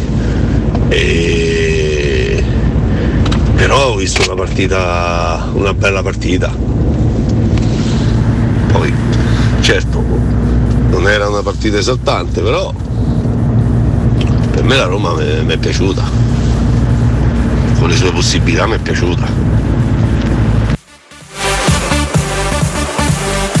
Sì, mi trovo d'accordo con l'ascoltatore, ho detto, partita mi è piaciuta, manca secondo me il leader che ti fa la differenza, non come giocate, come cose, ma che capisce, come ha detto Emanuele, che fiuta il sangue. Il Matic a Verona che va sulla fascia, che sa leggere il momento storico della partita e che rompe il tatticismo anche, e affonda. Ieri a Roma è stata una macchina di soldati che si sono abnegati e tutto quanto, e basta, pronto. Mi sono stancato di sentirmi. Sì, anch'io, infatti. Lo sai che c'ho sta psicosi mo pure sugli audio? Ci sono degli audio che io parlo di quelle cose e dopo un po' io faccio mi finisco. Mi sono stancato di mandare all'audio pure. C'è una cosa, io ho promesso, ho giurato, adesso da oggi non parlerò più di Mourinho. Noi saremo qui a cantare per la squadra del mio cuore. Giallo rossa con la lupa sopra il petto, io da Martino non la smetto, sei la squadra del mio cuore. Non mollare, anche se poi giochi male, noi saremo qui a cantare, sei la squadra del mio cuore. E grazie.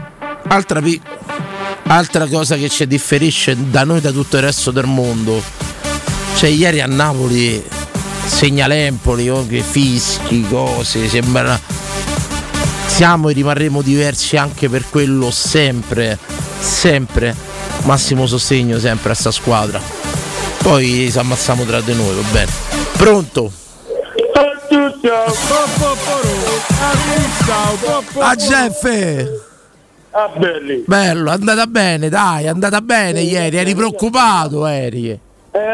Pippo, ma sto a Parigi, che sei tornato, ci sono messi d'accordo. Non capisci? A Parigi? Parigi significa il pareggio, non c'è politico. C'era. A Parigi, no, ma non capisci. Ci fa caso questi, lasci perdere, scappati di casa. Non si può fare, capisci? Sì, è meritato sto pareggio, però si sono messi d'accordo. Una combina. C'è forza, ma la moneta non si spiega, non ha giocato nessuno, ma che è Lukaku? Non è vero che non hanno giocato. Ma a me l'hanno giocato perché io non ho visto. No, vabbè, mica per quello, ci hanno provato nei limiti, poi secondo me nella lettura della partita hanno detto, sai che c'è? Pareggiamo, non rompe le palle nessuno. Andiamo avanti, guardiamo avanti. Partita mezza bottiglia di whisky ieri, capisci, pensa a Roma. Che whisky ti sei comprato? Comprato, esatto, già partiamo con i termini sbagliati. Che ci dice, ho tutto. Un Chivas Regal, ce l'hai? Quello pure ma VAT 69. È VAT 69 che ci faccio nera. Un whisky buono, qual è, Vincenzo? Tu che sei un cultore.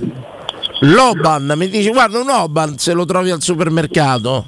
Sì, se lo trovo cattura, come? Che problema c'è? Oban, mi raccomando, una bottiglia per Vincenzo Canzonieri.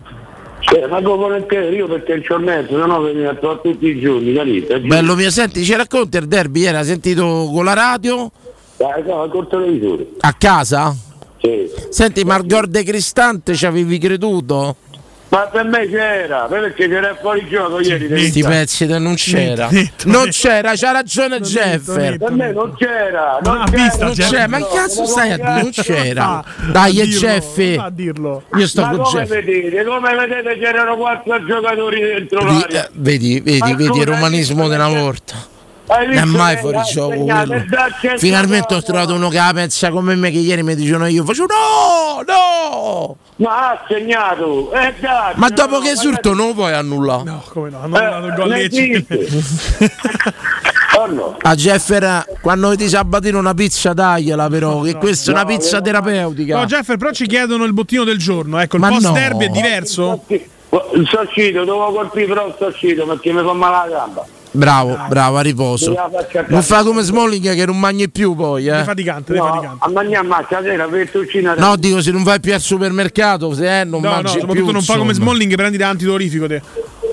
Calcolo che ho incontrato a Fini, mi sono fatto per €1. Ma hai raccontato a fine €1.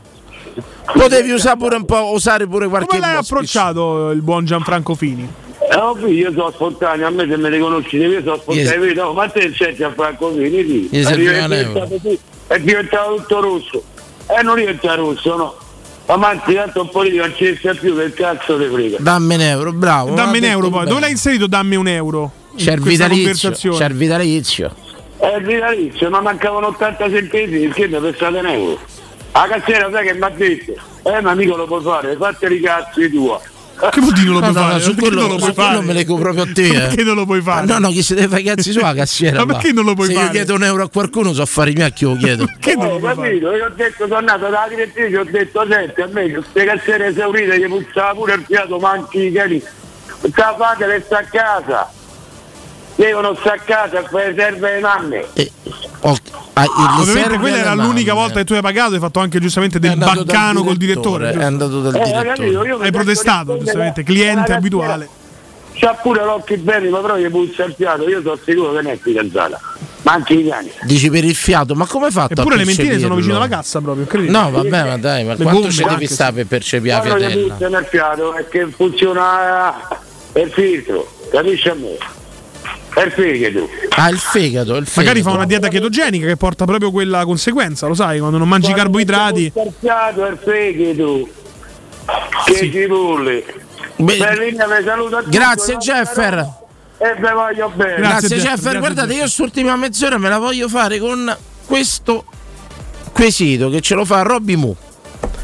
Io mi chiedo quanti giocatori e quali giocatori vorrei che rimanesse alla Roma l'anno prossimo. Dopo la risposta capirò che è tutta colpa di Mourinho. Provocazione, giochiamo. Robby Mu credo sia abbastanza murignano e il giochiamo allora. Quali giocatori te terresti? Allora io mi terrei pure con antipatie, simpatie, rispetto, non rispetto. Per la Roma mi tengo Dybala. Sì. Mi tengo Lukaku, mi tengo Bove, Pellegrini, Asmun via. Così ha presa di posizione. E allora teniamocelo. E allora una cosa che non ho detto, io Belotti lo tengo sempre dentro una rosa giocatore. Mi dispiace che non è entrato ieri, perché io Belotti lo vedo un giocatore da derby. Sì. Gomiti, cose varie, cioè lo dico sinceramente, in questo balam di cose avrei messo più Belotti che Asmun, che non è entrato male. Io metto tutte e due a un certo punto. Levavi c'è sta mano via, andate a casa, ci sta riposate perché vi siete riposati. Allora abbiamo detto e centrocampo mi tengo Pellegrini, mi tengo Bove, basta, e Cristante. Quindi io tolgo Pellegrini, tengo Cristante e Bove a centrocampo, esterni nessuno. E difesa, centrali solo Mancini e Smalling se io vado a giocare a pallone. No, Smalling, perdonami, scusami, intervengo. Ha rotto il cazzo. Ha detto se gli va. Ha rotto il cazzo. Vattene via. Vattene via. Vattene via. Carlo Zampa, vattene via. Però insomma. Vabbè, ci vorranno troppi vattene via per arrivare ai livelli di Carlo. Però voglio dire, insomma, ma posso dirti che veramente con tutto che è bravo, con tutto che la Roma cambia abissalmente quando c'è. Ha rotto i coglioni. Ma rotto i coglioni, se lo incontro un caffarello a maniera educata io lo dico. Così non si fa. Ma dai in Brufen. No, a parte scherzi, io dai dico. Dai in panino che hai melanzane, ci metti il Brufen dentro. Si fa così, non si lascia la squadra per strada così, sapendo pure l'importanza che c'hai. E attenzione, mi tengo Zaleschi io. No, io no. Convinto che Rui Patricio come secondo, è più un portiere normale, serio. Mi piace sta cosa. Poi Mancini. Portiere serio è ingrato però. No, giovane, pesiamole perché pure ieri lui Patrizio c'è da ringraziare. No, sei stronzo su queste cose, io te lo dico. Prego. No, lo tengo come secondo di esperienza. Prendo un portiere serio, forte, insomma, culto, giovane, esplosivo. Svilar può tranquillamente andare a giocare in prestito, magari. Esterni nessuno. Centrali Mancini e Smalling se gli va di giocare a calcio. Centrocampo Bove e Cristante. L'attacco tutto. Bove, lo mantengo. Cristante, l'attacco tutto, ok. Ok, quindi sul piatto del mercato metti Pellegrini, Zaleschi, vendibili. Zaleschi, Indica. Smalling non c'ha più mercato, credo. No, Smalling lo tengo poi io. Llorente e Christensen sono in prestito, vendo pure Celic, Awar ciao, Pellegrini una cosa ma fate dite Llorente, però ieri in bello spirito, sì. No, nel senso è uno che è stato nel derby. Non era neanche al meglio. L'ha capita la partita però. L'ha capita, ci ha messo cuore, grinta. Io gli dico bravo ieri a Llorente. Pronto? Pronto? Ciao. Chi è, Danilo? Sì. Ciao, senti Danilo, sì. Ma ieri com'era la pizza? La pizza ieri era buona, era buonissima, non avevo spinto. Ho chiamato perché mi hanno raccontato un episodio. Dimmi. Ma quel ragazzo quando è venuto a prendere l'ordine, ma che ti ha detto? Quel ragazzo scuretto. Oddio, che mi ha detto? Perché? Quando elencate le pizze. Non mi ricordo mica. Dimmi, non c'è problema, dimmi che elencate le pizze, ha detto allora che vi prendete? Una capricciosa, una focaccia Federico. Sì, bravo. Che gli hai risposto? Che io ho risposto? Dillo. No, dimmi perché sto litigando con mio fratello perché non ci credevo che gli ha detto così, quel cameriere che ti aveva detto. Che io ho detto, non lo so, dimmelo. Cazzo è Federico? Ah sì, mi ha detto una pizza Federico, io ho detto che cazzo è Federico? Così è vero, io ho detto, è vero. Sì, però aspetta ancora la desiglia. Ho finito. Ah, scusa un attimo, Emanuele, poi tiri dove sono? Va bene. Famo sta adesivi, li devi pagare un attimino perché. Quali? Solo quelli da adesivi perché più gli altri mi interessano. Così dai, che sarà ma un par di 1.000 euro. 3. Come la pizza Federico, però adesso c'è curiosità. La pizza Federico è stupenda, però mi permettete dillo? Buona, La pizza Federico è. La posso dire la ricetta? Certo, vai. Ma che è per il pizzaiolo? Non lo so chi è, non so come fa a sapere tutte queste cose. Fratello, la pizza Federico è. Oh, però dice che quando arriviamo mezz'ora dopo non ci fa pagare 3 euro. Oh, te posso dire sta cosa? Di 14 sono troppo fiscali, dai. Sono alle 8:20 l'altra volta. Noi stacchiamo alle 10, dateci un quarto d'ora, 20 minuti per arrivare. Comunque la pizza Federico è strepitosa. È gorgonzola, speck e miele su base bianca. Buona. È strepitoso, mozzarella, gorgonzola, speck, una cosa strepitosa. Ma chi è questo? Ma come? Chi? Ha capito che sto alla radio. So Federico, digli. Quindi Federico è tuo fratello che è il pizzaiolo? No, non è il pizzaiolo. No, sta cosa perché si chiama Federico non si sa però. Pizza Federico. Per Nisi penso. Buonissima. Chiaro, comunque tutto vero, confermo tutto, ero io. No, che eri tu, ero sicuro, non ci credevo che il cameriere aveva dato per scontato sta pizza Federico come se stavamo a parlare, che ne so. Sì, bravo, è come se parlavamo io già lo so che il cameriere perderà il posto. No, bravo, perché il cameriere era il secondo giorno di lavoro, ha detto mio fratello non può lavorare, mi dispiace. No, era bravo Morello. Per una formazione continua. Tra parentesi, a cassa saluto pure Diego, un amico nostro, siamo andati a pagare, ha tirato fuori mezza piotta, appena ha tirato fuori mezza piotta e voleva Piaresto, noi siamo andati via tutti. Non ha mai preso resto. No, ricordiamolo che andiamo in questo posto, non so se si può fare pubblicità. Si mangia benissimo. La pinza a volontà 11 euro se rispetti gli orari. Se arrivi leggermente dopo 14 euro per non avere il vincolo orario. Però. Siamo stati bene, però il cameriere merita una terza opportunità, una terza stagione. Domani lo riproviamo. Grazie carissimo, fate raccontare la cassa che scenetta che è stata. Va bene. Se siamo dati tutti che è una bellezza, ho lasciato 1,5 euro spiccio per i ragazzi, però io. Ciao caro. È sempre il solito signore. Ciao. Ragazzi, mandati alla cassa, c'è sto amico Diego, tira fuori mezza piotta, il conto era 45, roba del scene, capirai. Appena ho visto la mezza piotta ho guardato un altro amico, io no, che fa caldo. Non ha mai preso resto. Non ha mai preso resto. Pronto? Ciao. Ci metterei le noci anche in quella pizza io. Ci sarebbero bene, è vero? Sì, sono d'accordo. Però posso dirla. Essendo chef Verga 23,5 detto stallone maremmano, metterei le noci. Sì, non stonerebbero, ma io vi devo dire che è veramente buona. Sta base di mozzarella, un po' di gorgonzola, mi sta a venire fame. Speck e miele, ragazzi, è favolosa, provatela. Tanta roba. Sento il profumo, cazzo. Provatela. Eh. Stallone. Ieri purtroppo non ho portato la vittoria della Roma, però non dovete dire che ha giocato male, perché il Milan gioca bene e non vince più una partita. Con tutti i giocatori che c'è il Milan. Hai capito? È inutile vincere 2-0 primo tempo quando poi c'è anche il secondo. Quello là, il sabato ha rischiato di perdere. Sabato ha rischiato di perdere. Dategli Teo Hernandez e quell'altro bravo del Milan. No, ma Spinazzola tenetelo caro. Teo Hernandez, Leao me bastano, gli dai a Mourinho là dentro. Fa un po' di macello. Leao si è rotto. Si è rotto Leao. Sì.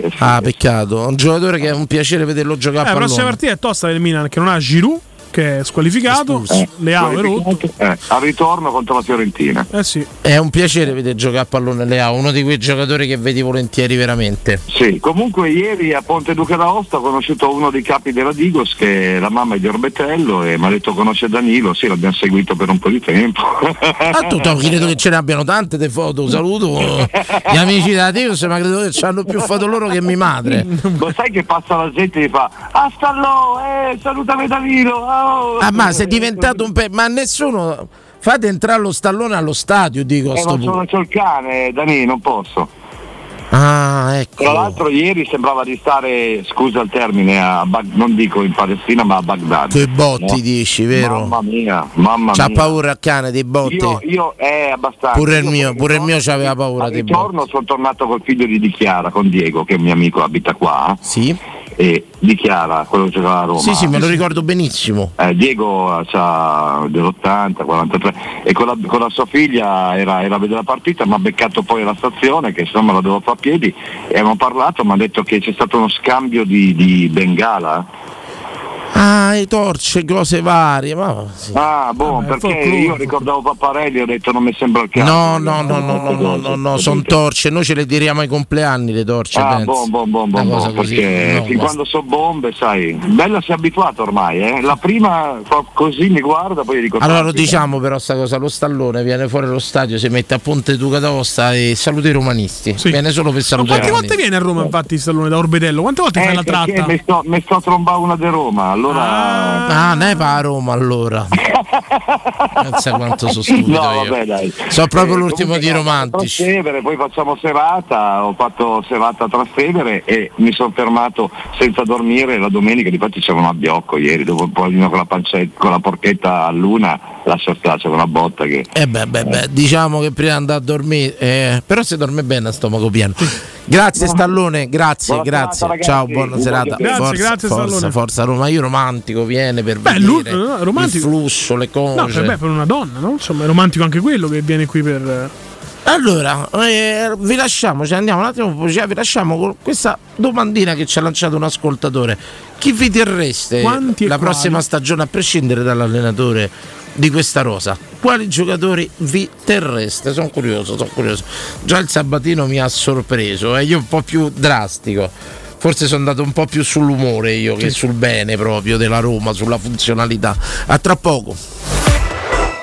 Pubblicità. Black Friday? E perché accontentarsi di un solo giorno di sconti? Paoletti Industrie Mobili presenta il Black November, un mese intero di promozioni, special price e offerte a tempo. Troverai un'incredibile selezione di ambienti e prodotti a prezzo ribassato, con sconti speciali e ulteriori vantaggi inclusi nel prezzo. E ogni settimana una novità, con straordinarie offerte dedicate a uno specifico ambiente della casa. Ti aspettiamo in via Pieve Torina 80, uscita 13 Tiburtina del Gra verso Roma e via Tiburtina 606. Scopri il Black November su paolettimobili.it.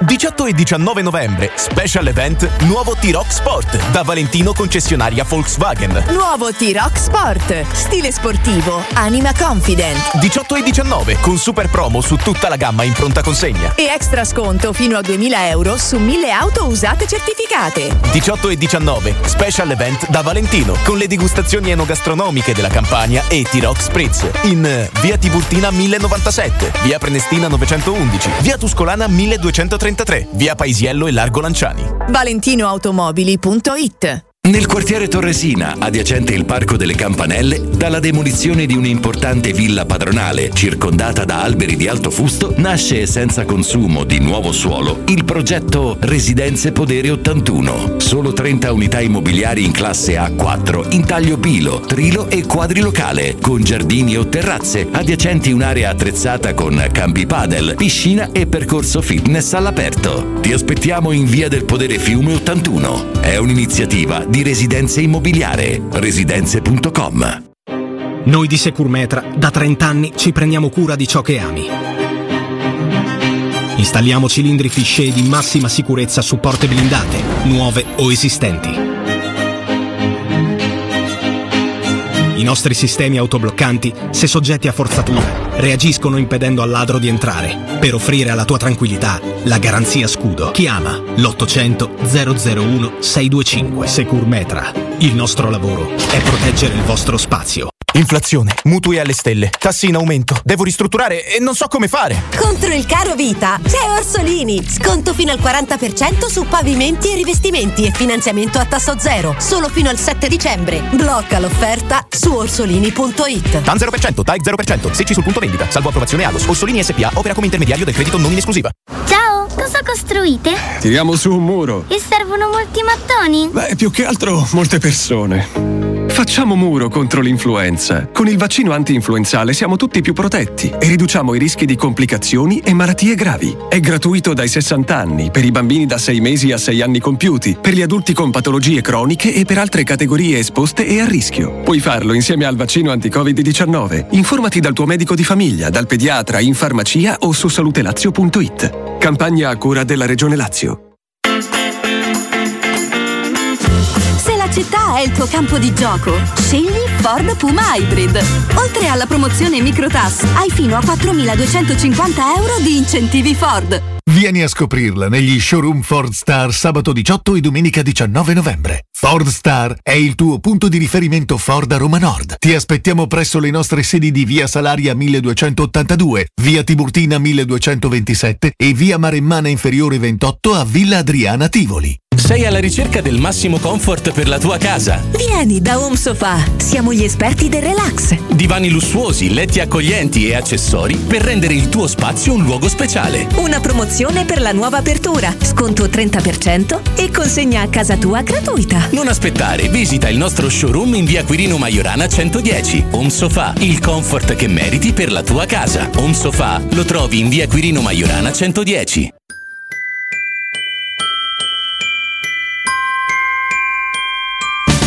Quest'anno a Natale vivi la magia di Cinecittà World. Scopri il villaggio di Natale con i suoi mercatini. Lasciati incantare da Polvere di Stelle, il festival delle luminarie. Gioca sulla neve nel regno del ghiaccio e incontra Babbo Natale. E a Capodanno la più grande festa di Roma. 6 cenoni a tema, 40 attrazioni, 4 discoteche, 7 spettacoli dal vivo e mezzanotte con i fuochi d'artificio. Info e biglietti su cinecittàworld.it.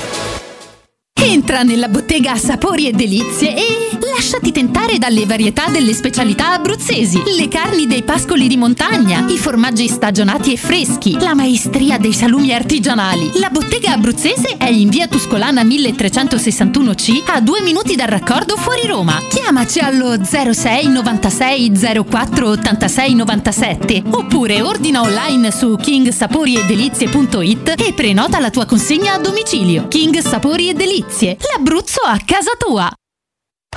Quindi dopo aperitivo? No, oggi ho il dentista. E sei così allegro? Io avrei una FIFA. E perché? Dolore, sia fisico che al portafoglio. Bah, come sei antiquata. Io sono un paziente We Dental Care. Il benessere del cliente è al primo posto. Macchinari di ultima generazione, un medico per ogni specializzazione, 2 centri all'avanguardia vicini alle metro e con orario continuato 9-20 lunedì sabato. Vai su WeDentalCare.it 800 56 1006. Faccio di meglio, ti accompagno. Inizia la partita per un futuro green. Gioca d'anticipo. Acquista subito il tuo veicolo commerciale Piaggio NP6 di Fuel e diventa protagonista della Green Transition. Piaggio NP6, perfettamente a suo agio, anche fuori città. È l'unico che garantisce contemporaneamente portata top, ingombri ridotti, elevata maneggevolezza e motorizzazioni B-Fuel. E fino a 4.000 euro di sconto sui veicoli in pronta consegna. Vieni a provarlo presso la concessionaria Romana Diesel, in via Collatina 456 o chiama l'800 302 100. deciso, vendo casa. E perché sei vestito da esploratore con quella bussola enorme in mano? Per orientarmi nelle insidie della vendita. Ma smettila, sciocchino! Non sai che da oltre 20 anni c'è UM24? Possono acquistare direttamente il tuo immobile e con l'innovativo servizio di vendita assistita ti offrono fino a un 5% in più rispetto al prezzo di mercato. Inoltre, se la tua casa ha problematiche catastali, amministrative, pignoramenti, eccetera, UM24 può risolvere anticipando tutte le spese per rendere l'immobile vendibile. Vai su um24.it. Teleradio Stereo 92.7.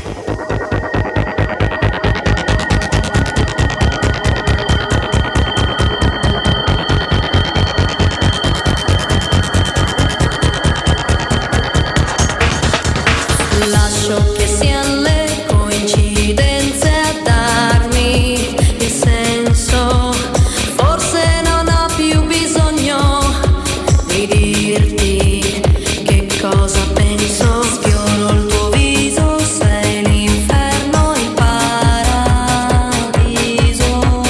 dentro sentieri di fuoco mi perdo, girando a vuoto. Sei come un enigma da risolvere,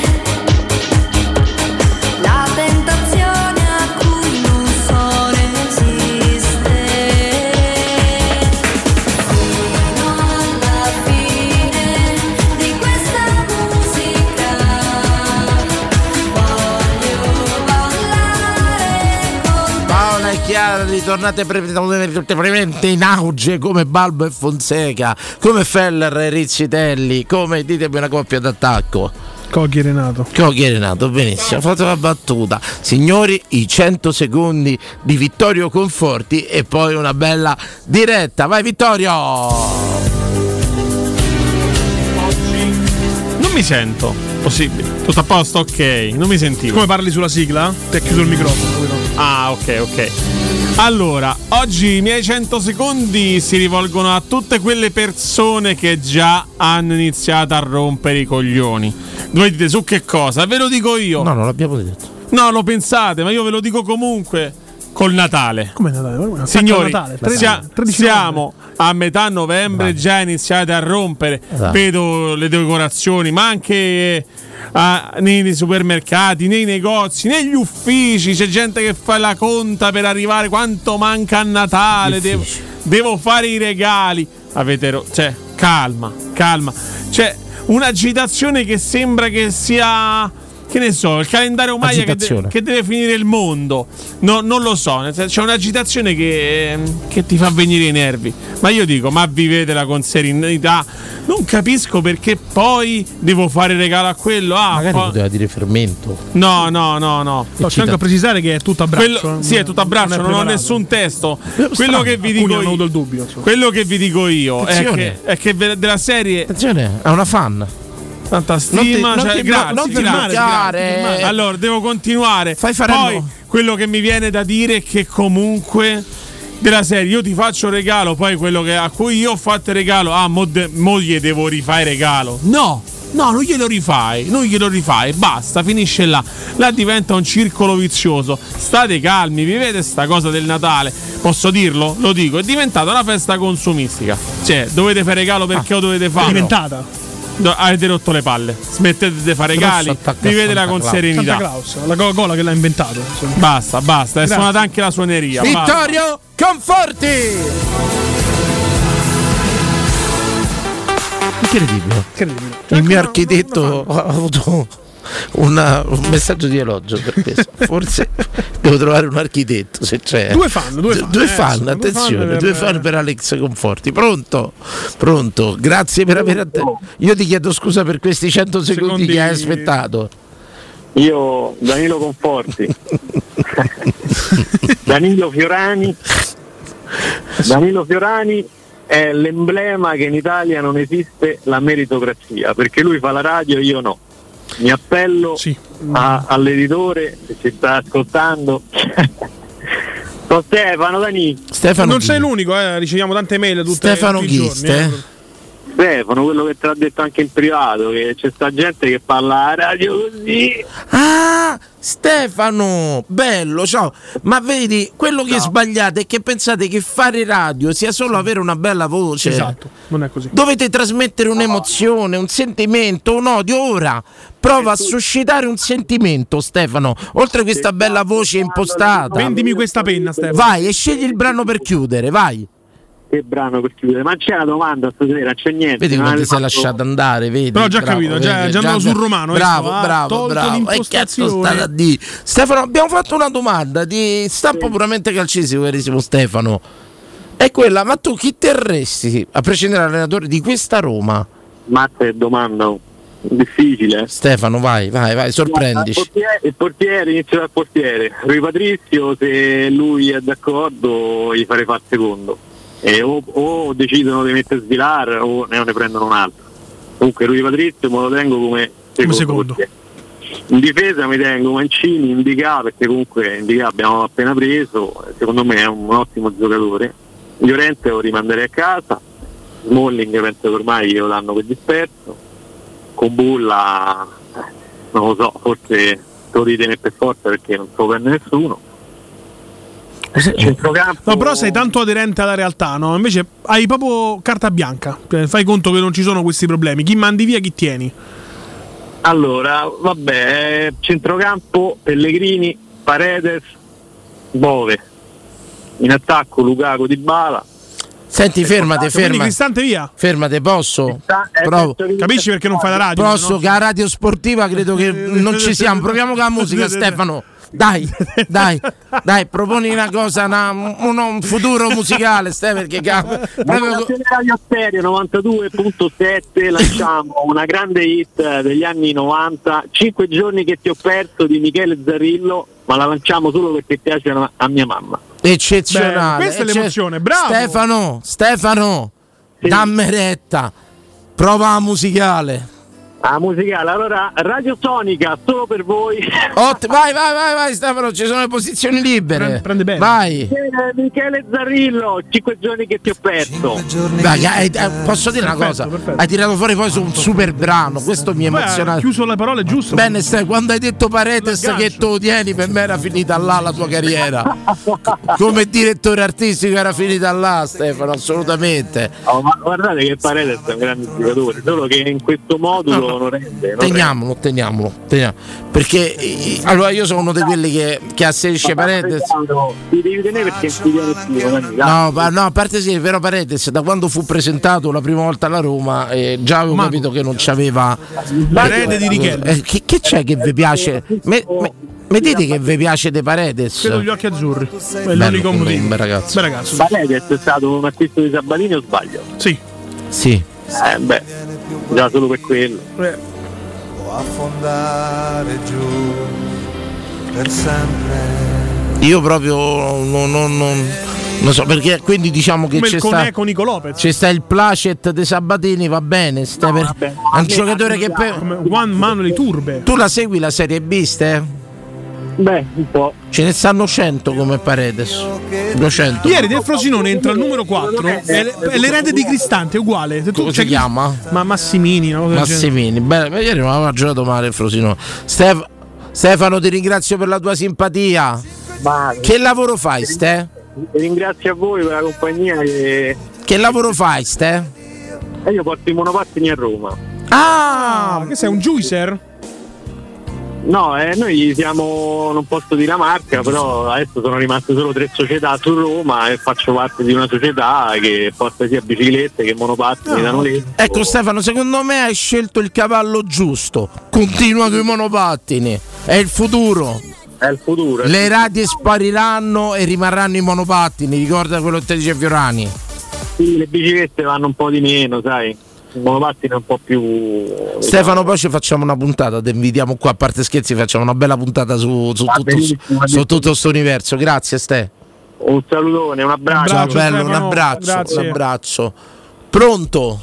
Ciao ragazzi, buonasera. Ciao. Brescianisimo. Ho chiamato qualche tempo fa parlando dell'allenatore. Allora, togliamo l'allenatore cambiandolo. Sì. Io centrocampo lo rifarei tutto. tutto. Questo vedi. Sì, assolutamente. Ieri veramente scandalosi.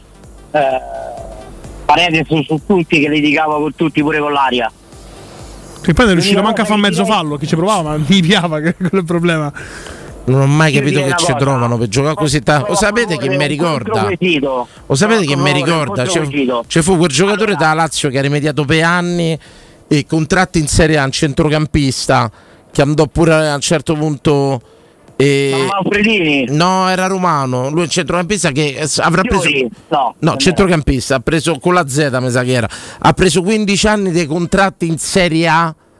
Zauri.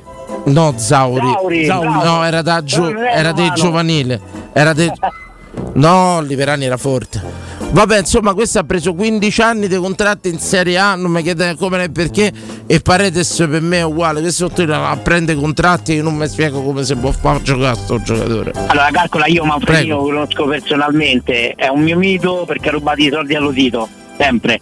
No, questo vabbè. sì, non ha mai giocato, gli rubava i contratti. Io direi. C'aveva il fratello che stava. Fu quel ragazzo che segnò nella Lazio e andò a abbracciare il fratello che faceva raccattapalle. Ma vi parlo di 20 anni. Mi parlo di 20 anni fa. Quello è rimasto, no, Cottardi era romano, ragazzi. Ma quello ha rimediato contratti in Serie A. Giocatori con la Z della Lazio. Sì. Zaccagni, Zacconi, Zaglio, Zampa, Zamperini, Zanetti, Zannelli, Zanni, Zarate, Zauri, Zenaro, Zeuli, Zibetti, Zironi, Zucchini. No, non è Gazzetta. Però non è romano. Era un giocatore di Roma che c'era il fratello. Ma questo poi è sparito. Era il centrocampista a Metrono. Ma ha sempre rimediato. Barogno. Zanetti. Barogno, bravo. Barogno era forte. Barogno era forte. Dai, Barogno giocava. Barogno Paredes. Grande allenatore pure. Barogno Paredes. Ottimo allenatore, con la Football Club c'è molto bene. Sì. No, per carità. 15 anni ha preso quanti anni è stato insieme? Guardi Barogno. No, scusate, andiamo a casa. Aspetta che te ne va a curiosità, mi dici i contratti che tanti anni, perché fa 94 Brescia, poi Lazio, Vicenza, Lazio, Regina, Lazio, Fiorentina, Perugia, Chievo, Lazio, Udinese, Lazio, Brescia, Lazio e poi Atletico Roma. No. Salutandolo, secondo me una casa si è comprata. 15 anni precisi di Serie A. 15 anni di Serie A, ragazzi. Ma perché i fratelli filippini no? No, erano forti, ma rispetto a Paredes. Dai. Ma magari a Vecceri. Magari, no, raga, Paredes mi dispiace, io non riesco a capire come si possa far giocare a pallone. Con Spalletti, quando era a Paris Saint-Germain, se fosse era Barogno, grazie a Tisti Now che l'ha indovinato. Buonanotte a tutti, grazie, bello. Ascolta, scusa, finisci, perdonami. Vai. Vi prego, contro Quesito. Vai. La stessa squadra di giovani con Allegri. Fatemi sapere, dai. Io Allegri me lo prendo sempre. Io sempre. Grandissimo allenatore. Però aspetta, fermate. Questi vanno a vedere il gioco. Che si vanno a vedere il gioco? Che ci fai con Allegri? Arrivederci a tutti.